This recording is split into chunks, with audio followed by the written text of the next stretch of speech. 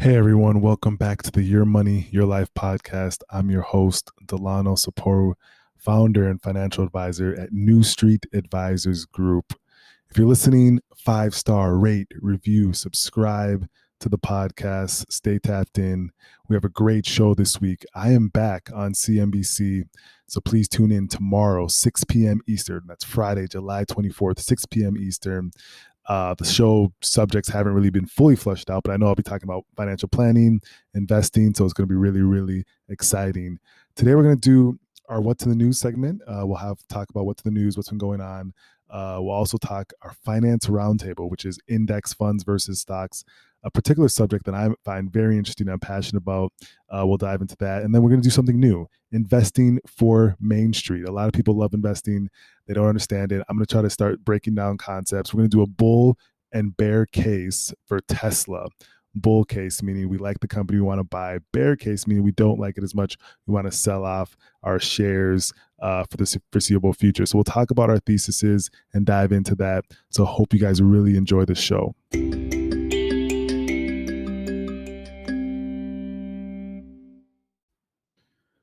Hey, what's in the news this week?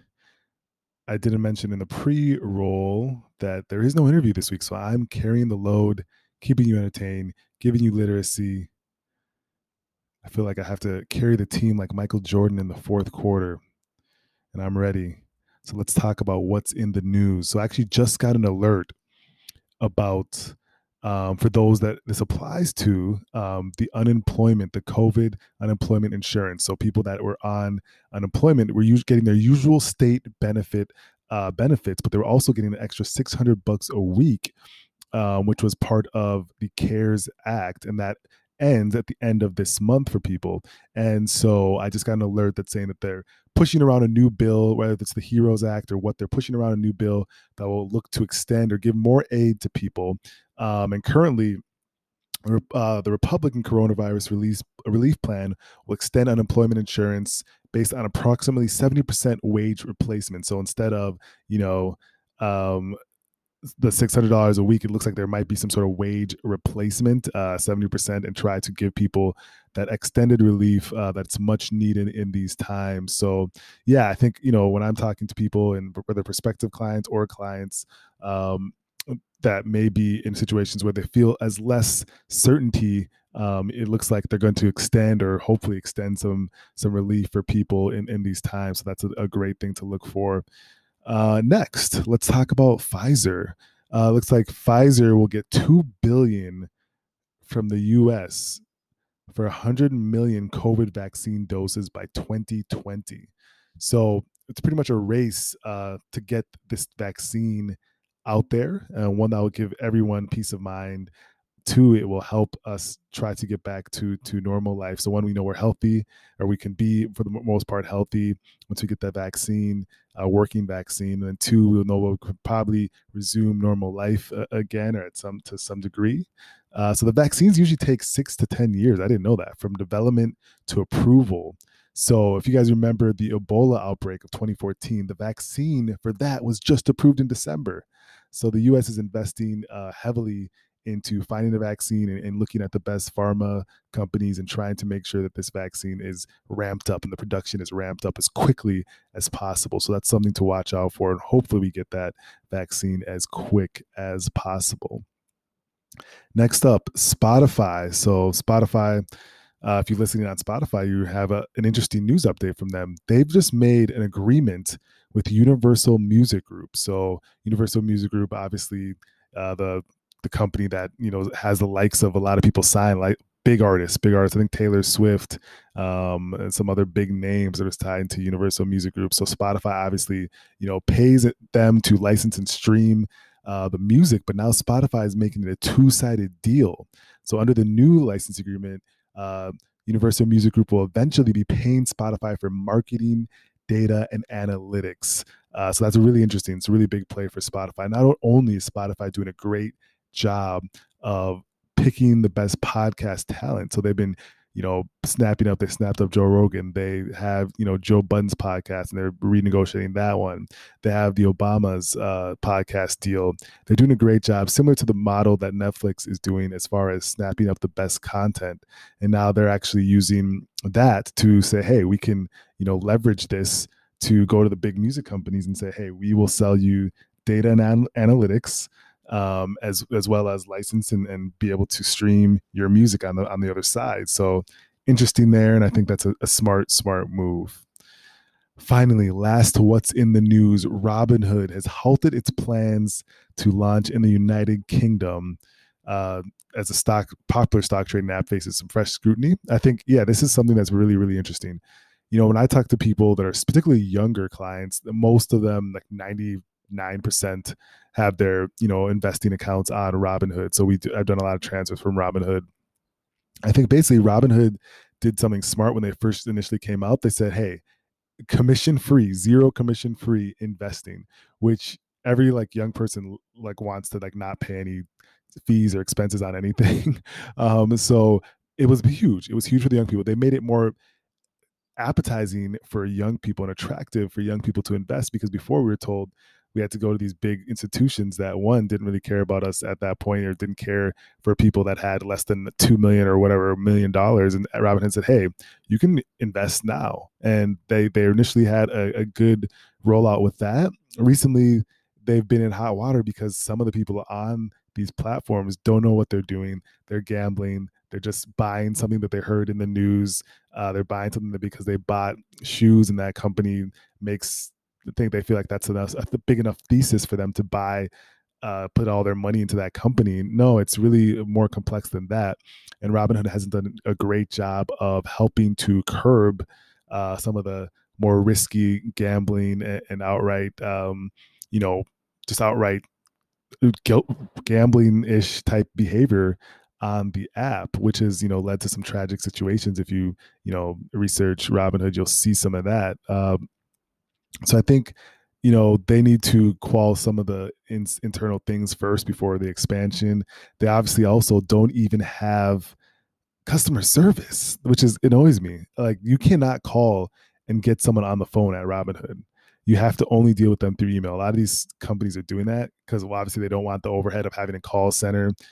But I still like the personal touch. All my clients can call me anytime, text me at any time. Yeah, that's how we do things different over at New Street.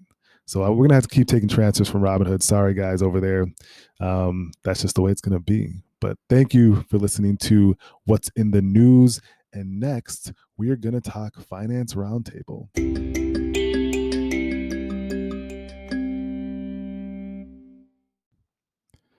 Hey, Finance Roundtable, gather round. Let's learn together. Let's build together. Man, am I excited for this one. I have a lot of opinions on this. We're talking index funds versus stocks. So I was thinking last week, and I was just like, I remember seeing like articles and reading, and it was funny. Someone that I know, adjacent, not very close to, I posted something on my social media, and it was just about a company, a stock, and the person was like, like, I was like, oh, he asked me about it. I was like, hey, yeah, it's not giving general advice, and I'm just talking about it. I'm not giving specific advice. I got to do your research. He's like, oh, that's okay. I'm only invested in index fund anyways. And it just got me thinking about like, okay, this is a young person. Why is that? And then I remembered the likes of like Susie Orman and Dave Ramsey, or all these people that are just telling younger investors or any investors to only invest in index funds.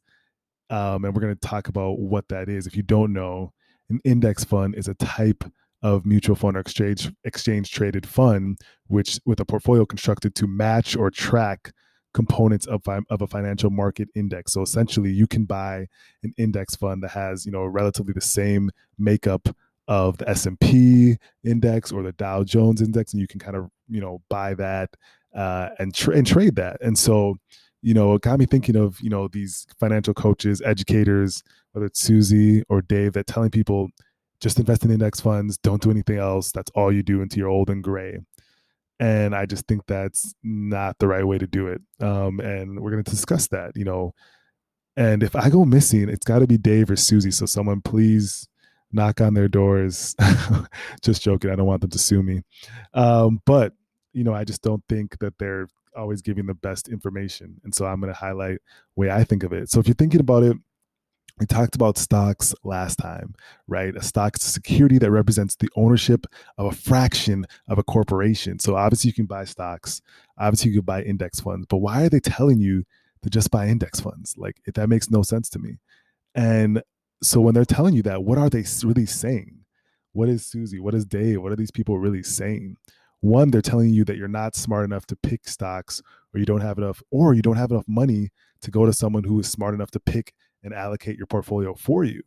So those are the things that they're just telling you right there. They're saying, hey, you're not smart enough to actually pick individual securities. So, or you don't have the means to go to these companies that require you to have $500,000 liquid or $1 million liquid to actually manage money for you. And we're going to talk about those companies too, because those companies don't even pick single name securities. They just put you in an index fund, like Susie says, and they just take their percentage and call it a day. So they're not even actively managing your money. So that's what they're telling you. And they're also telling you that you're diversified enough because you have an index, and that's it. But what they aren't telling you that while indexes are supposed to be this low cost and diversified, they prevent you from seizing opportunities elsewhere, right? Like if you bought an index, you just track the market, that if you you're losing opportunities elsewhere possibly. And that is a huge thing to understand. And first and foremost, this is general advice. You have to understand your risk tolerance, your investment horizon, your objectives. But we can go over that and all that as well. But if you bought, let's talk about like an index like VOO, the Vanguard S&P 500 index. If you bought that 3 years ago, you would have had a 32% return. So 32% return. We'll talk about that in real dollars in a second. On the flip side, let's say you like, oh, okay, you had a thesis for Apple or Amazon. Let's say Apple first, and you had held that for the past 3 years, you'd have 158% return. Or let's say, look at Amazon, you'd have 202% return. If you had a thesis that the arguably two of the three biggest companies in the world, you had a thesis 3 years ago of why you should be invested in them, and you bought those shares in those companies, the return rate is astronomically higher for those companies versus just buying an S&P index. But no, they tell you that you should just buy the index and ride it out for reasons that are unbeknownst to myself. Now let's look at that in real dollars terms. VOO, the market index fund that we were talking about. If you had put 10K into it 3 years ago, you'd have roughly $13,000. On the flip side, if you'd put 10K into Apple or Amazon, Apple first, you would have 25,000. Amazon, you would have roughly 30,000. But they're just telling you to have no sense of being able to, one, pick based on a sound thesis and research, or having someone manage your money like myself and what I do for over 125 clients. But they're just telling you to just do this passive in investing, especially if you're young. Doesn't matter if you're a young investor, just do a passive investing, and that's it. And buy an index, and that's all you need to do. When they're pretty much telling you you're losing so much opportunity, they're not letting you know that you're losing so much opportunity possibly.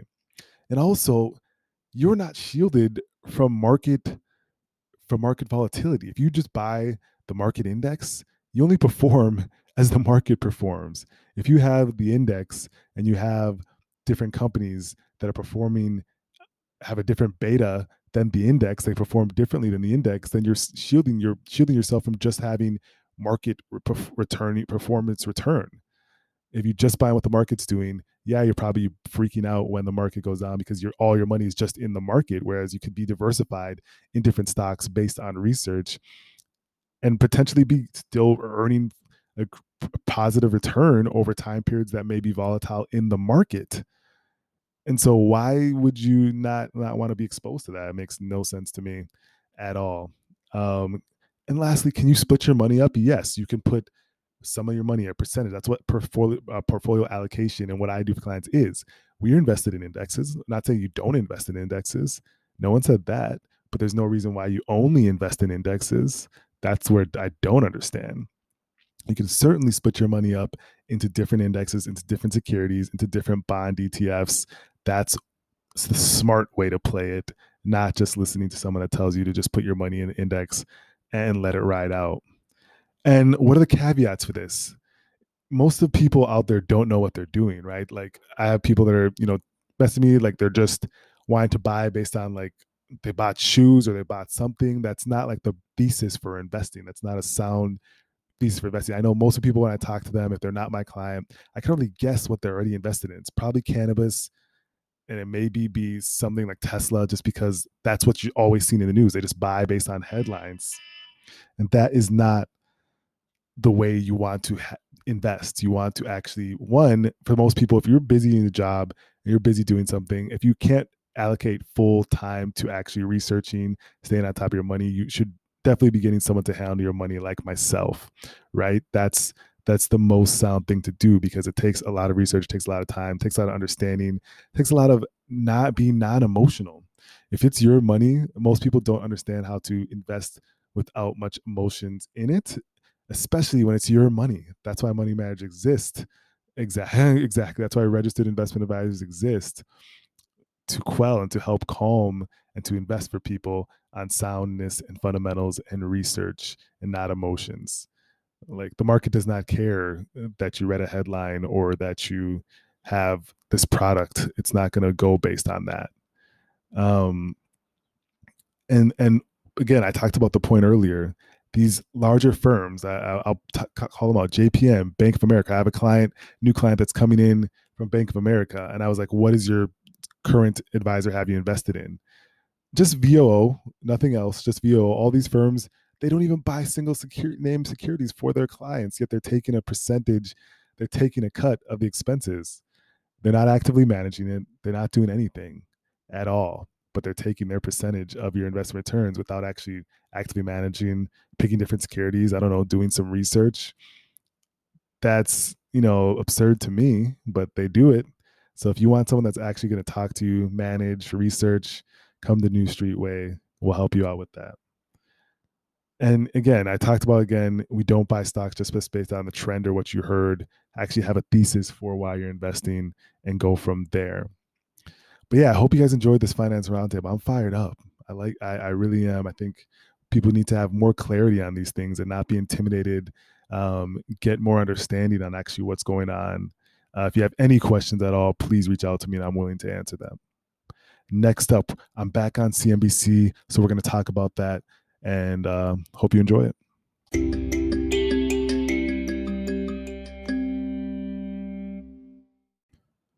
Hey everyone. So, yeah, I'm back on CNBC tomorrow. So, if you're listening to this now, which is Thursday, please tune in tomorrow, 6 p.m. Eastern. We'll be talking financial planning during these times, investing during these times, what clients are asking. So, I'm really excited. I'm happy to be back. Thank you to the people over at CNBC. This is going to be a great, great show. Really hopefully to give people some understanding and clarity during these times. But if you are available, one, tune in 6 p.m. Eastern. Two, tell someone to tune in 6 p.m. Eastern. Three, tell your mom, tell your dad, tell your grandfather, tell your children to tune in 6 p.m. Eastern tomorrow, which is Friday, July 24th. Hope you guys get a chance to watch the show.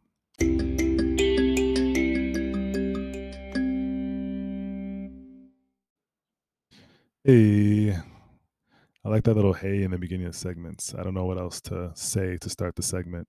But we're back with it's a new segment. We've been doing our company deep dives, but I wanted to switch it up.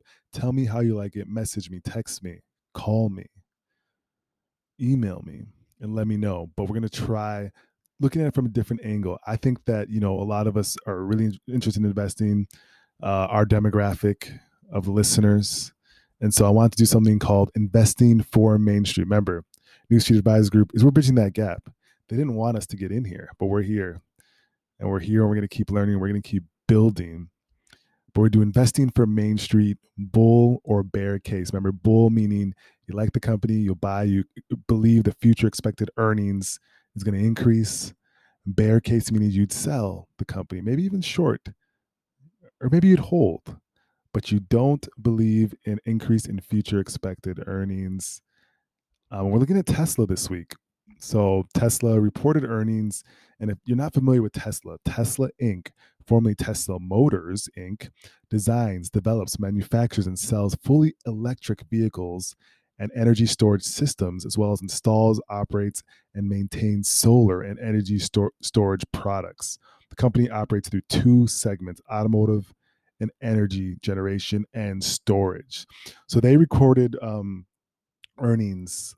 I think it was yesterday. They reported earnings, and Tesla said its revenue reached 6.4, around 6 billion, roughly during the quarter, with 428 million of that coming from regulatory credits. So I think, if you get credits for basically having, an electric or using, socially responsible energy for your manufacturing.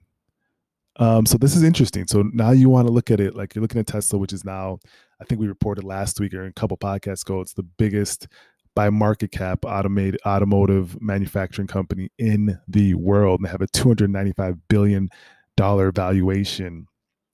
So what is people's thoughts on this? The company's up over 270% so far this year, including a more than 50% increase in July. So if we're building our bull case, our positive case, what do we base it on? And again, do your own research. I'm not telling you to invest in this company. I'm just telling you to do your own research and create a thesis, but we can create one for fun together. My company doesn't even own any shares in Tesla. Not because I don't like it. I just am watching, I'm waiting. But what's our bull case here?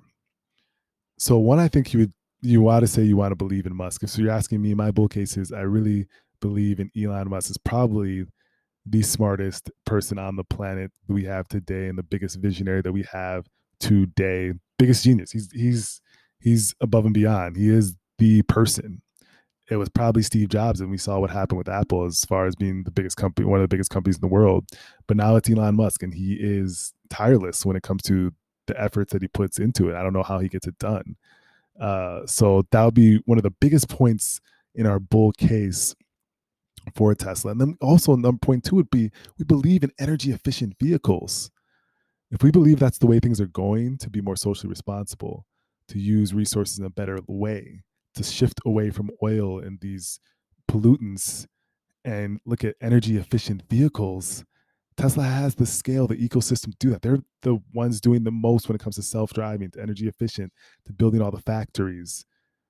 They're the ones doing it. I really believe that that's the way the world is trending. So that would be our bull case number 2.2. What about our bear case? I think you'd have to look at the balance sheet and possibly the cash burn and what's going to be needed as far as capital to really effectively do what Tesla wants to do. Can they produce these cars fast enough? They have demand. Like Tesla's hot. Everyone wants a Tesla car. But do they have the capital to produce? Do they have the ability to produce at the rate of which they need to? Is huge, and that's what analysts are stinking point is. Stinking point for analysts and people on the street that are watching this company is: do they have the ability to produce? And they always look at the production numbers each quarter based on what they said they would produce and if they met that. And there's also competitors. Would be bull case number two. Their bear case number two. Excuse me. The competitors are there. I mean, you have the other automotive, the big staple legacy companies like your Toyotas, all the Fords, and they're getting into self-driving. They're trying to look at energy efficient vehicles as well. You have the shared driving spaces like Uber, even though there's some partnerships between Uber and Tesla, I believe that are going that are in the works, if not already. So that's something to also look at. So I guess, what do you guys think? Tell me what your bull case and your bear case is for Tesla. What do you think? Send me a message. I'd love to hear it.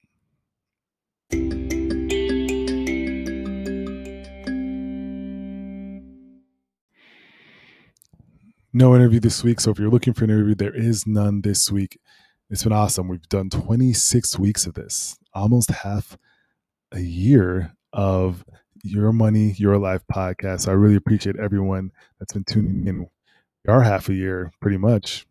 So please subscribe, keep listening, share this to your friends, your family. I get a lot of people saying they like the podcast. So really thankful that you guys are listening. Let's keep doing this. I'll keep doing this every week.